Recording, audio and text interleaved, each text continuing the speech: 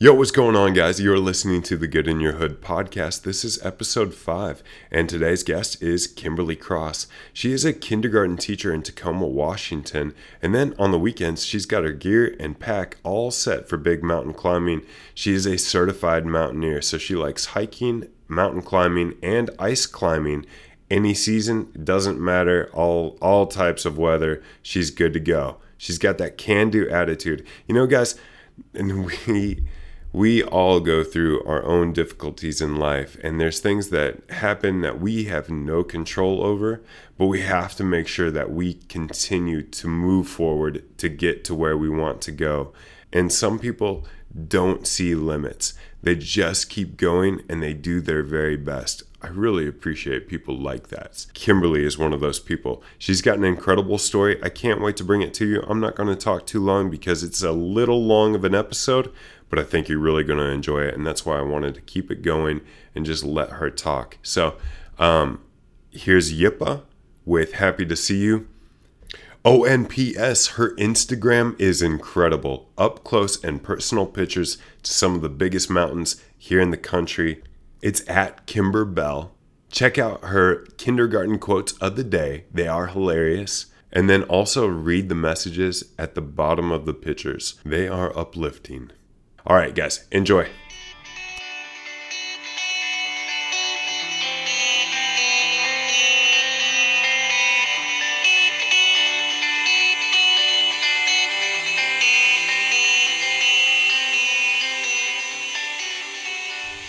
Hey everybody, how is it going? You are listening to The Good in Your Hood, and today I have the privilege of getting the chance to talk to Kimberly Cross, a mountaineer, a kindergarten teacher, an extraordinary person with a very positive outlook. Kim, it's nice to have you on. Thank you for joining me. Thank you for having me. We are at the Tacoma Public Library. Is University Place. University Place Public Library on the southbound of Tacoma, just a few miles away from Lake Washington or the Puget Sound. Yeah, Puget Sound's right Sound. out there. Yeah, we're really close to Puget Sound. Yeah, not the Lake Washington. That's up north. Anyways, you are from Washington originally, right? Yep, born and raised from Washington. Did a little stint in Kansas City, got my master's, and then was like, I miss the mountains. Yeah. Too many tornadoes. I'm going back west.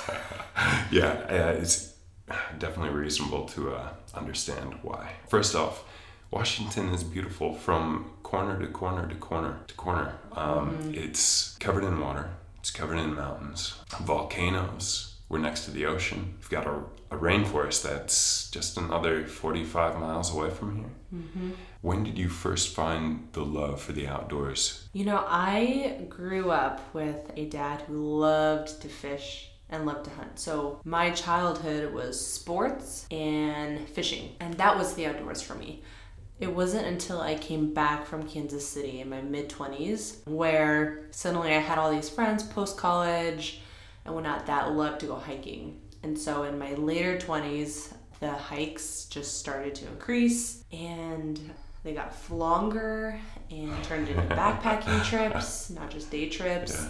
Yeah. My gear closet started growing, and yeah, every year it just kind of got more intense, and I said, okay, this is fun. Now what's the next thing, and what's the next piece of sweet gear I can get to take me farther up a mountain? So you have literally been, I feel like, every inch of the outdoors here in Washington. You've climbed Mount Rainier. Yeah, if you'd go through the list, that would be real cool if you could just rattle off some of those mountains and those volcanoes that you've been climbing. So Rainier for sure, Mount Olympus in the Olympics, obviously Mount St. Helens, that's pretty easy when you get to, Mount Hood, Glacier Peak, El Dorado. There's been rock climbs, Kangaroo Temple, South Early Winter Spire, the Tooth. Just a lot of smaller peaks in the Tatoosh Range. I have 2 climbs even this month, up steeper routes, Lane Peak, and then Huthold Kular on Hood. So the volcanoes are there, and there's tons of routes on each mountain, so I go up a different one each time as my skills increase. But yeah, they're magnificent. These volcanoes out here stick up. I mean, you'll be driving through Seattle, which is about 40 miles north of Mount Rainier, and this thing is just popping out of the earth, and it's mesmerizing. It's really is. incredible. What was your first big hike? My first big hike, pre-mountaineering days, I did a 3-4 day through hike the Enchantments. And that, I mean, I think set my eyes on mountains in a way that it never had. What was that feeling like? Well, you are so far away from civilization and you live with what is on your back. And for 4 days, 4 days of backpacking, I look now and I'm like, oh, that is, luxury living. But at that same time, I just remembered oh my goodness, we're going 18 miles in 4 days, and it was unfathomable to me. And, I've been on mountain climbs, Olympus is 44 miles round trip. So, my first big hike through the Enchantments, I think, showed me wow, it's work to be outside, but it brings life. One thing I saw, actually, this is the first time that we've met. This is the first time that we've actually gotten to speak in person. When I moved to Washington, I was looking at different Instagrams and finding people that, like me, love to hike, love to be outdoors. And I'm always looking for another trail to go to that pushes my limits, puts me out in nature, my favorite place to be. And like you were saying, when you were in the Enchantments, it gave you this new appreciation, this desire to go mountaineering, to push yourself a little bit further than you've gone before, because the food you're eating is on your back. There's no gas station. There's nothing hospitable about being in the wilderness. Besides the sun, the stars, shade, and hopefully some rain-free spots. One post that I saw where you were talking about going up the mountain to look at how far you could see down, look at where you came from. When you work hard at something, you can take a look back, and this could be metaphorically for almost any other subject. You get to a certain spot, you look back down when the sun is up, and you realize how far you've been going. Yeah. What else have the mountains taught you in that regard? The mountains have really taught me how grand this not only state is, but just this earth and how small I am. And, I just think of, standing on Rainier and being able to see into eastern Washington and just see the vastness of the Olympics from there and how quiet it was. And it's just this serene feeling that you feel so at peace, you feel so worked, and you feel so small, and yet you feel so connected to the earth, or to the state, to the mountain. You feel so connected there. And, mountaineering, climbing, backpacking, that's not, for me, a solo activity. For most people, that's not a solo activity. You're with a team, or you're with your friends. And, with mountaineering, it's if you're on a glacier or a rock climb, you're tying into that person and your lives are connected literally. Yeah. And I have found that I'm with a team of people that I know are qualified, but I don't really know them. And at the end of a climb, just the bond that you have is almost indescribable to the next person. I can't really express or share that feeling of standing on the summit of Rainier that I can with the team that I was with. Yeah. That we worked together, we powered each other through it. And that's what I really also appreciate about being in the mountains. And what I've learned is you feel so alone, you feel so small, you feel so at peace, but then you feel so connected to the people that you're with. And in the realm of mountaineering and the organization out here that I'm a part of, the Mountaineers, there's such diversity in it now. People of every type of background and nationality, and it's inspiring to get to know people from different countries, different walks of life, and every climb I'm on, I'm like, I meet someone that grew up in an entirely different part of the world. And you just have a bond with each other that you never would have. You know, our lives would never have crossed. And suddenly the mountains have brought culture together and have brought people together. And you are depending on each other in such an intimate and intense way. And it changes you, and it changes your perspective of people, and you just grow to appreciate anyone and everyone. And it's an honor to climb with people, and friendships continue after that. And so those are, I think, the two things that I just absolutely love. You know, it's just the relationship you build with people, and then the relationship you build within yourself to the mountains, to the nature around you. Yeah.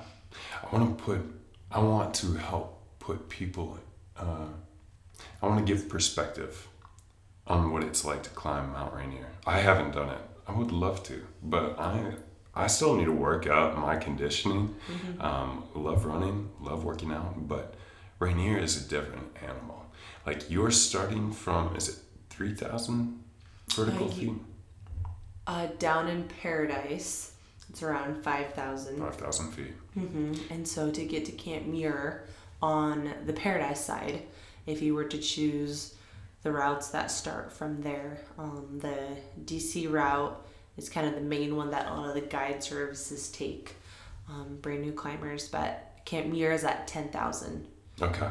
Okay. And so the hike just from Paradise to Camp Muir, it's kind of an all-day thing. Yeah. A good workout. Yes. And that's kind of where you set up base camp, and especially for new climbers or just with a bigger team, it's usually a 3-day climb. Because you're working up to Camp Muir. Day 2, climbing up to the peak, which is 14,030 feet? 14,400. 14,400. Yeah. That's so crazy to me. Climbing back down that same day, day 2, to Camp Muir, and then going all the way down on day 3? It usually will depend. Like, it varies team to team. But on average, it's get to Camp Muir, say on a Friday, and by the afternoon, you set up camp, make dinner, enjoy that, and then you go to sleep. You wake up the next day, and based on your team and skills, you can either do snow school, and so you'll see a lot of the RMI guides kind of showing everyone like the mountaineering skills, the traveling on a rope or the self-arresting with your ice axe, just kind of practicing those skills, crevasse rescue, all those things. And that whole day is kind of an acclimate day because, you know, we're sea level people. And so, I mean, there's 14ers in Colorado that people can drive up to practically. Yeah, you know, and they live at to 10,000 feet, and then you've got a 4,000 foot summit. But it is something nice about doing the whole damn thing. Oh yeah, and so you really value that day to acclimate and breathe a lot differently. And you're like, wow, I took 2 steps and I feel like I ran a mile. So that second day is acclimating, some snow school. A lot of people decide to go from Camp Muir, break down camp, and go up to Ingram Flats. That's kind of like a second base camp, a little farther up, and make camp there. And then you go to bed around like 5 p.m. You wake up at like midnight, and then you go to the summit. And you're at the summit by, you know, sunrise, 7 a.m. And then you come all the way back down that whole day. So pretty much your last day is descent day. Yeah. Okay. So some people have done it car to car and they are superhuman. And it just depends on, you know, the 13, 14 different routes on Rainier, what you do. But yeah, I think that one has been the most taxing and requires the most focus. And I remember getting out of my tent at 11 p.m. and looking up, and, you know, the stars and the moon, they light up the summit, and you're looking at it and your heart just starts beating, because you realize I have to walk this whole thing in the dark, and there's crevasses, and I'm still tired, but I'm amped, and I mean, it's a flurry of emotions, and it's a beautiful feeling, and I still to this day can just go back to that moment of me sitting in the tent looking up and like, what have I done? What am I about to do? But like you're saying, there's a bit of aloneness when you're climbing up, because you can't really just have all these discussions when your body is from sea level going up to 10,000 to 14,400, and you're kind of in your mind. Yeah. What gives you that mental toughness? I think going up when it's so dark, you're so focused on controlled breathing, controlled rest steps, so you can get as much oxygen to your brain and your blood flow, and then you can, rest when you're waiting for your team to kind of traverse around and handle rope management. But in that moment, it's what motivates me is thinking about that summit, thinking about the sunrise. I remember there was a point in time when I was just really, really tired and really, really cold, and just fighting that mental exhaustion and thinking like one foot in front of the other, one foot. And so you're really thinking about the system, because there's really not a huge margin of error. Like, I don't want to trip and start falling, and it just can lead to a lot of incidents that you don't want to experience on the mountain. But that mental toughness of like one step at a time, I'm going that next point. Like, once you start seeing things and once the sun starts rising, you're just kind of in awe of your surroundings, and just the shape of the earth is different at that height. And I remember just feeling so drained and so tired, and at the same time that glow starts to show itself in the horizon, and all the colors start forming, and there's like this green haze, and it turns pink and red. And right when I was like, I can't do this, we have so far to go, I'm so tired, like that sun pierces the horizon, and it just like lights up everything to where it's almost like this explosion, and your eyes are just like wide open because it's instant, like it's morning. And then you see everything around you, and you are just in awe of how high you are, and you're almost like, how did I get here? Between how exhausted and sleep deprived you are, I can imagine that would be a dreamlike state. Yeah, it does feel like a dream, otherworldly, especially for your first time. And well, there's days that I'm looking out at Mount Rainier from Cary Park, and there's clouds that are hanging somewhere in the middle of the mountain, and it looks like Mount Olympus. It really looks like something out of Greek mythology. Like, this is where Zeus goes and throws lightning bolts, and it's just otherworldly. Yeah, especially coming from the east. And even Colorado, like, I love the Colorado Rockies, but Mount Rainier is the most beautiful thing I've seen yet. And I hope I see many more beautiful things in this life, but you can't help but stare at it. Yeah. Oh yeah, for sure. It's just a magnificent mountain, and getting to stand at the top is very, very humbling. And then the entire descent is just miserable, and we won't get into that. Yeah. So, you're a mountaineer, and you climb. Tell us a little bit about the climbing. Yeah, so I'm going into, I believe, my fourth year mountaineering. It kind of happened upon me one day. I had another friend who loved backpacking, and this one night on a Tuesday, I still remember, I called her, just crying. I had just had a boyfriend break up with me. He was struggling with a lot in his own life and knew that he could not love me well, and so it was better that he let me go. And I look back, I have so much respect for that move he made. As much as it hurt at that time, I don't know if I would have gone into mountaineering. So I called her and told her, and she, at the exact same time, exact same day, also had her boyfriend break up with her for similar reasons. And so here we are without our boyfriends who were skiers and climbers, and we're like, what do we do? Like, our hearts are broken. And she's like, you know what? There's this thing called the Mountaineers, and there's a basic alpine course, and I think we should do it because we want to go climb Rainier, right? And I was like, yeah, you're right. Let's do this. And it wasn't like, screw men. Not at all. It was like, our hearts hurt. Let's go. Like, work them. in the Champion mountain. yourselves. Yeah, let's go explore a brand new community together. You know, we had each other to kind of lean off of, and that's kind of the catalyst that propelled me into what is now such a normal and exciting part of my life. You know, I took the basic alpine course, and that whole first summer being a teacher, you know, you have your summers off, and so you're climbing and you're able to afford that lifestyle. Like, you're getting paid to climb almost. It's truly a privilege. As hard as teaching is for 9 months out of the year, it's really sweet to know I have summers where I can invest in climbing. But I did the basic alpine course, and that got me on all the mountains my first year, you know, Rainier to El Dorado, Olympus. In a span of 9 days, I climbed Olympus, which is a 4-day climb, 44 miles, and then I rock climbed the Tooth. It's a multi-pitch climb. And then I had like a 12-hour turnaround from the Tooth to my Rainier climb. So in 9 days, I climbed 3 different peaks.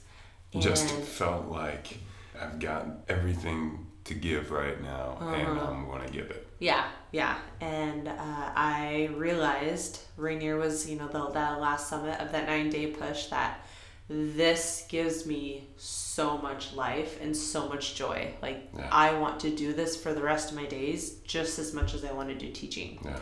And so the next year I did intermediate, and that is their next course you could take that teach you how to lead climb, whether it's glacier or rock, and then even ice climb.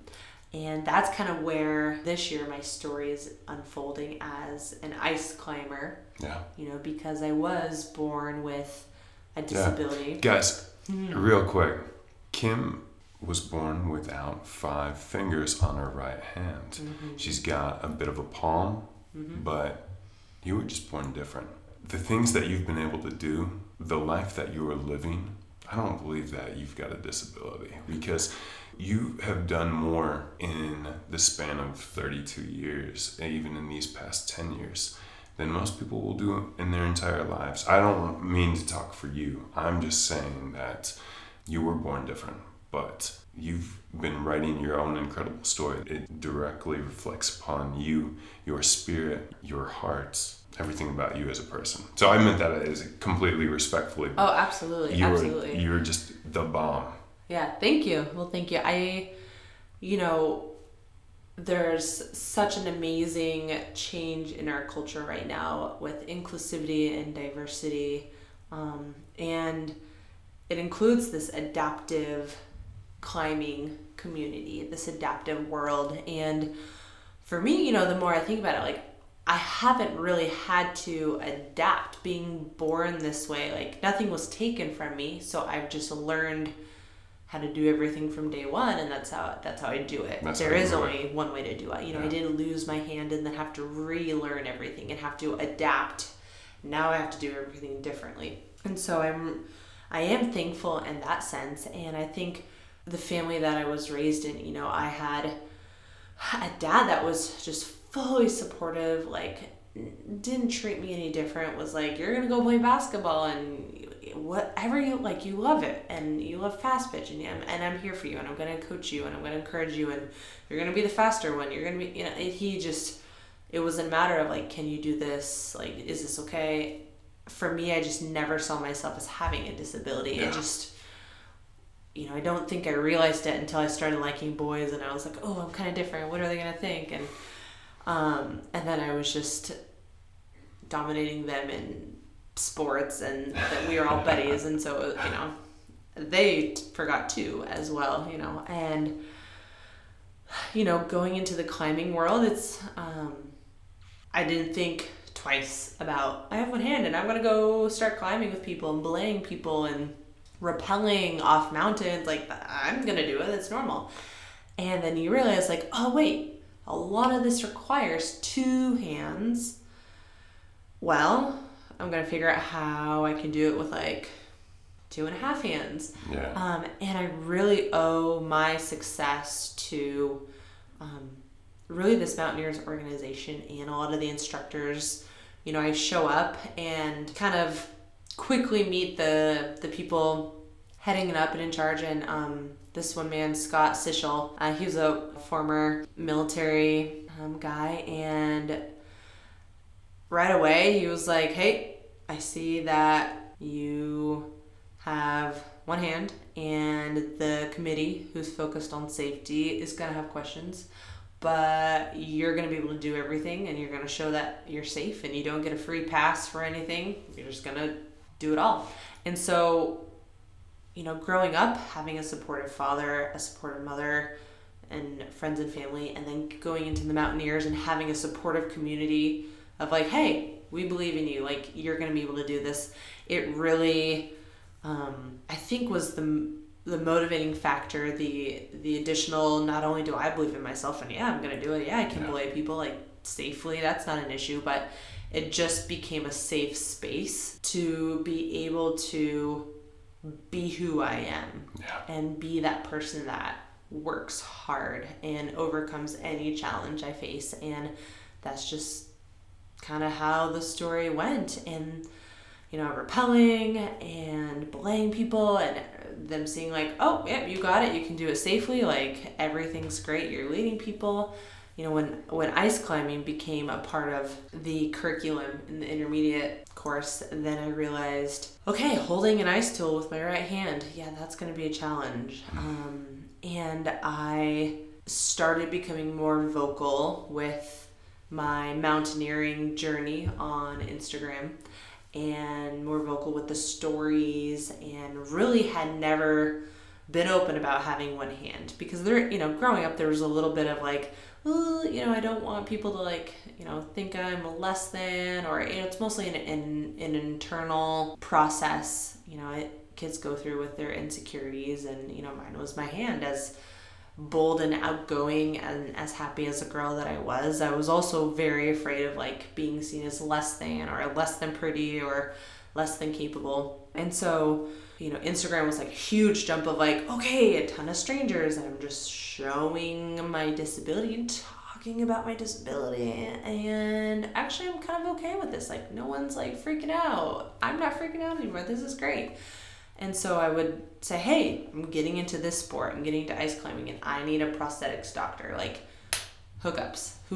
What do I do? And it was amazing, the community of support from people that were heavily in the climbing community and had influence, from athletes to photographers that were just like, oh, here's a contact for this company. Here's a contact for this company. Oh, cool.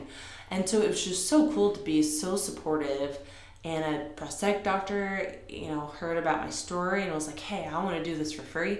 I've never done it. Wow. What is ice climbing? I'm a prosthetic doctor for athletes, but never mountaineer. And a year went by, and this entire tool was custom made for me on this prosthetic, and it used a Petzl ice tool.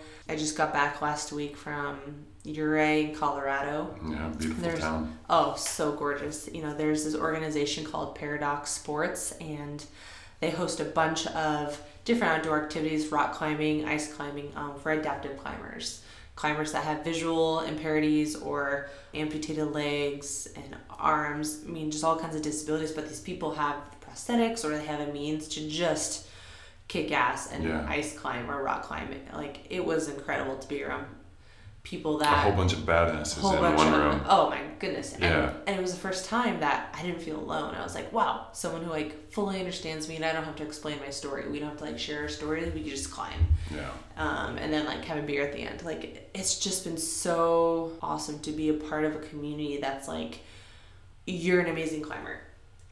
Yeah. I don't want to be referred as a disabled climber who's really kicking ass. I want to be known as a really good climber. And that is, there's this North Face athlete, Maureen Beck, that's something that I heard her say years ago when she started getting into climbing. And, she was born with one arm, and I've been able to form a relationship with her over the past year. And I think that really hit it for me, where I was like, I don't want my story to revolve around how I was born and how it's different from everyone, and oh my gosh, I'm doing this amazing thing. Like, I want to just be known as a really good climber and a person who loves other people really well when she's doing it. And like, I want to climb with her because she just brings the joy and brings the life and brings the hard work. Yeah. Well, you both are living examples of that, and you are on your way. You are on your way of being an incredible climber. The pictures that you take from Ouray and here in Washington are just so cool. The angles that you get, like the people that are taking the pictures, and thinking about climbing up ice is just abstract in a way, because I mean, the pioneers weren't really, when they were coming over with wagons, weren't using ice picks to climb over to get to the other side of the mountain. They were just rolling through. Right. Ice climbing is something that's come along in the last 100 years, or it really started taking off, I would say, 70s, 80s. Jeff Lowe is a pioneer of ice climbing, based out of the San Juan Mountains in Colorado. And the history of it, is just extensive and incredible. And, for me, it's really thrilling because I'm able to do it. I looked at it at the beginning and said, like, I can't do it alone.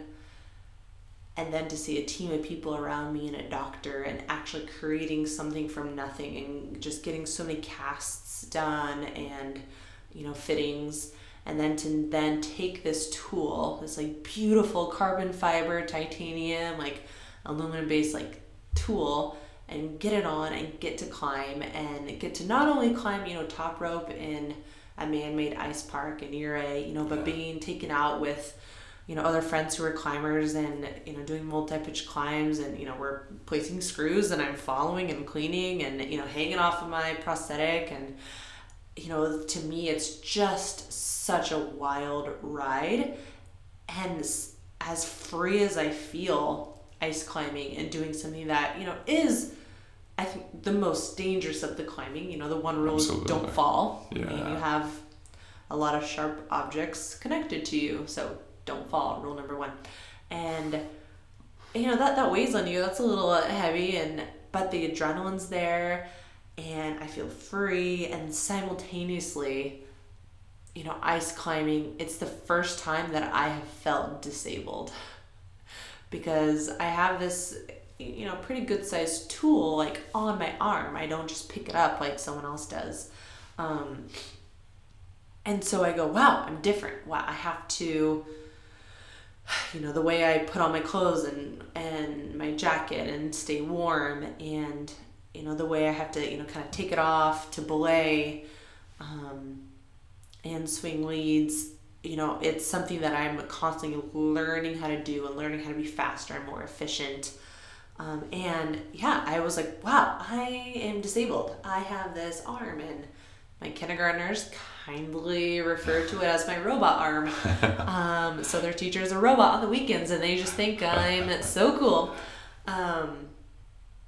But it's been really cool to see the patience of my, partners when I'm climbing. Like they think it's incredible. They've never seen anything like it, and it's working. And so, I just am like, in my life going, wow, every challenge or every goal that has challenges with it, I've just been able to go, I see it, I want it, I got it. Yeah, you're going to go do it. Yeah, and then this community around me is like, yeah, you're going to do it. Yeah, we got your back. We got your back.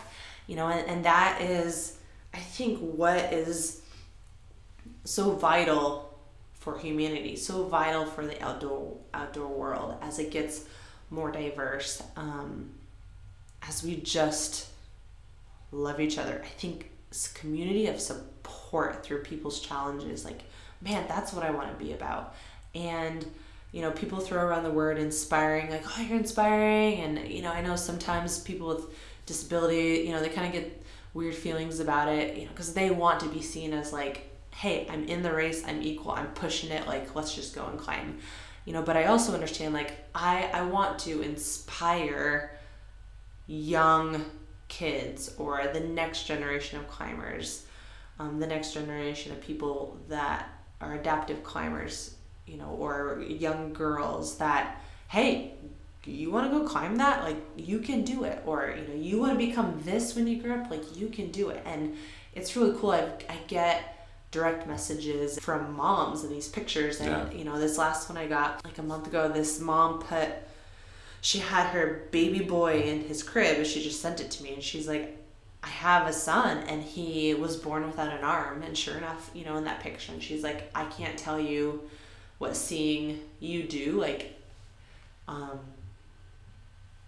is for me. Like, I can't tell you how comforting that is to see there's hope for my kid if they wanted an outdoor life. How much does that push you? I mean, does that just feed the coal into your furnace and let that fire burn? Yeah, as a kid who was like, dear Jesus, please grow my hand. I hate this. Like, I just want my hand, and just thinking like, oh man, if it just grew back, if some miracle just happened, like thinking that was the angle. That is where the power was and where my freedom would lie if I was just like everyone else. To being a fully grown adult, just a woman now in 32 and just obtaining this level of confidence through mountaineering in not only my physical frame and strength-wise, but also I think, in my beauty, in my hand, just a confidence that wasn't there in the first few decades.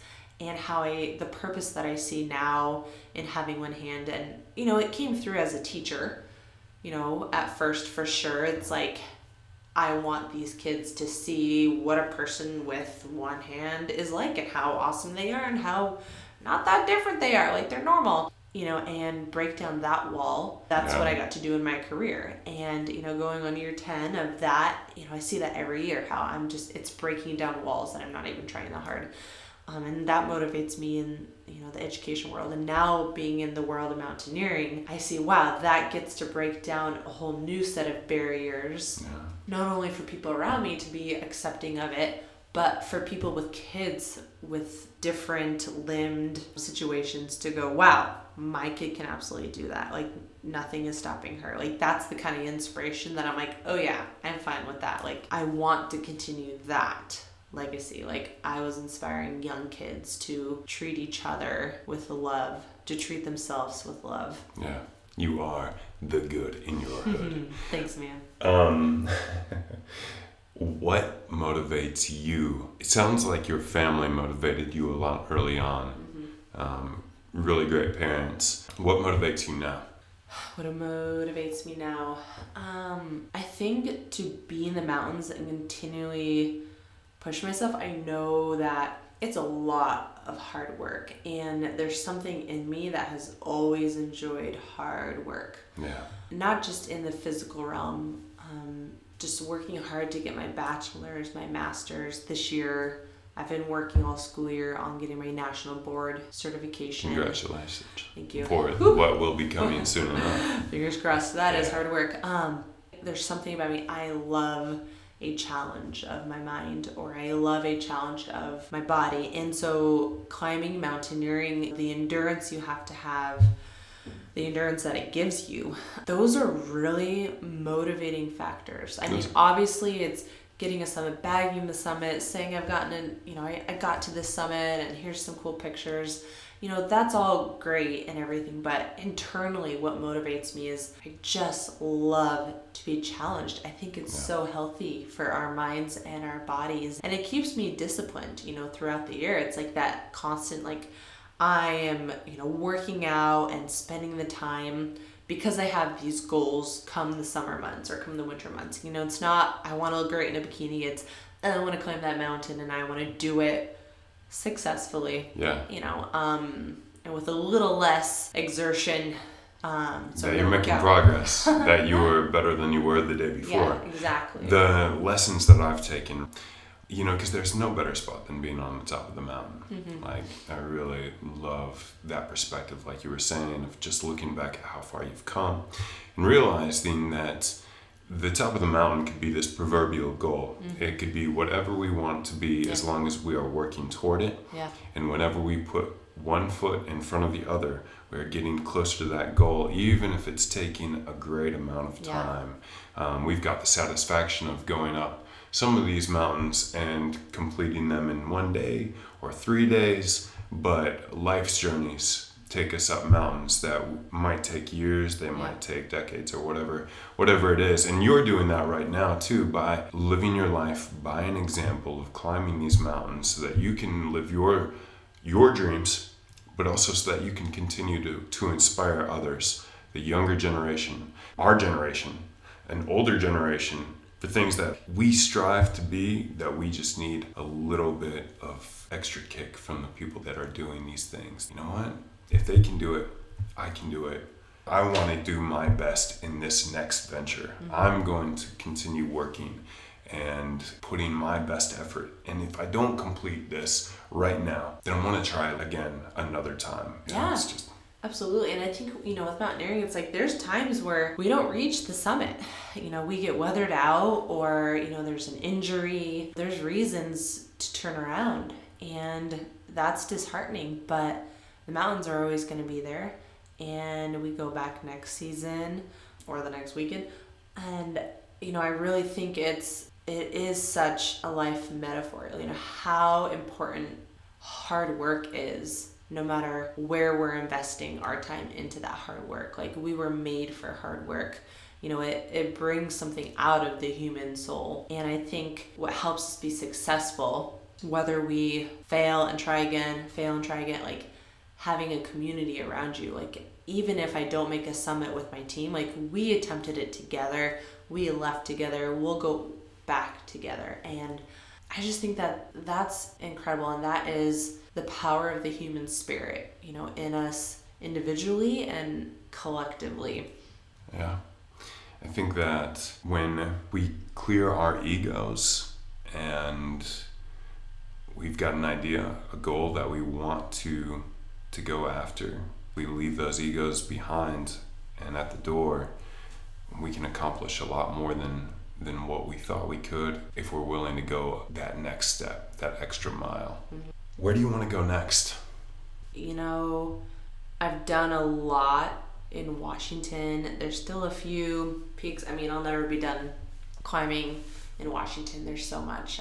But I would love to start doing international climbs as my community of climbers has grown, and just the connections I've made. I've been able to ice climb in Utah and Colorado already this year, and I really like kind of expanding my mountaineering horizons, locations. I would love to do that internationally. And as an educator, like I've said before, like, my identity is not the mountains. Like, I could get hurt and not be able to go out there again, and it's reality. But I think as an educator, as a mountaineer, like, I want to continue to challenge myself and to continue to push those boundaries of, what is being an excellent teacher, what is being an excellent climber, and knowing that that's going to take work and that's going to take years, and I'm not going to be a 5-10 climber tomorrow, And so I think my goals right now are just to continue to build that community of climbing in that climbing world, and continue to travel and climb. And I don't know what opportunities will be out there as far as being able to show more young climbers who maybe are like me or have similar needs, that hey, this is something you can do. There's some amazing organizations that support diversity in the outdoors in all the different ways, and I would just love for my voice to bring any kind of awareness and support to that, and motivate other people. So climb harder and farther and continue to motivate. Beautiful. What is your biggest accomplishment yet? It's a tough one. I know, right?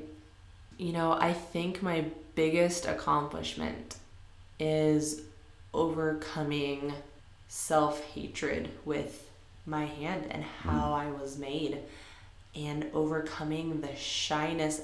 I was this bold, joy-filled, athletic child, and you would never have known that on the inside, like, I just secretly held such a shame and an embarrassment about my hand and would hide it. And yet I'm on the varsity basketball team, dribbling, and I'm the point guard. People know.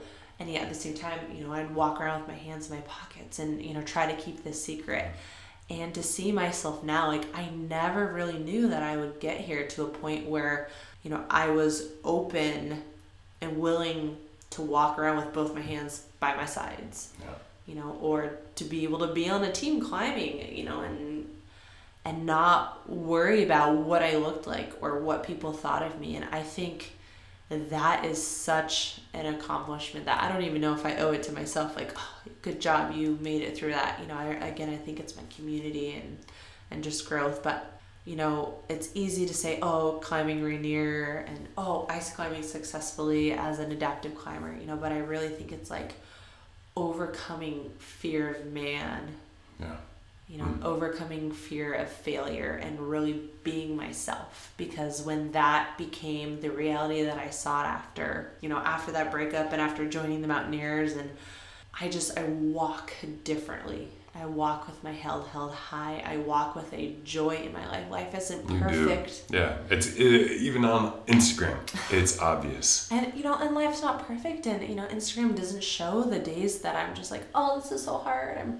Life is hard in so many ways. Like, that's normal. That's a part of our walk and our progress. But I'm just so thankful that I can look back and go like, oh my gosh, I overcame that challenge, that internal struggle to really accept myself, and to see all the doors that have opened because I've accepted myself and I've been bold to just be myself around other people, and so yeah, that's my big takeaway.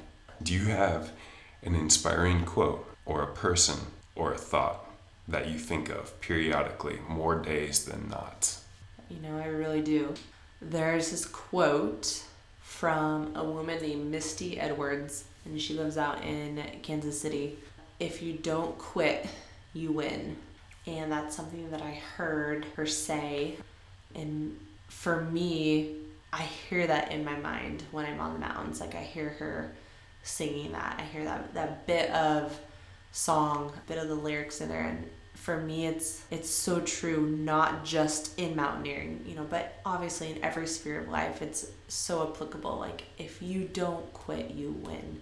And having to turn back or failing, like, that's not quitting. I don't consider that quitting, but it's like, if I continue to try and if I continue to push myself and if I don't quit, I win. You can go back up that mountain that you have turned around on today, but you can go back up it next week or another time, the proverbial mountain, whatever it might be, you can try it again. That's awesome. What a quote. If you don't quit, you win.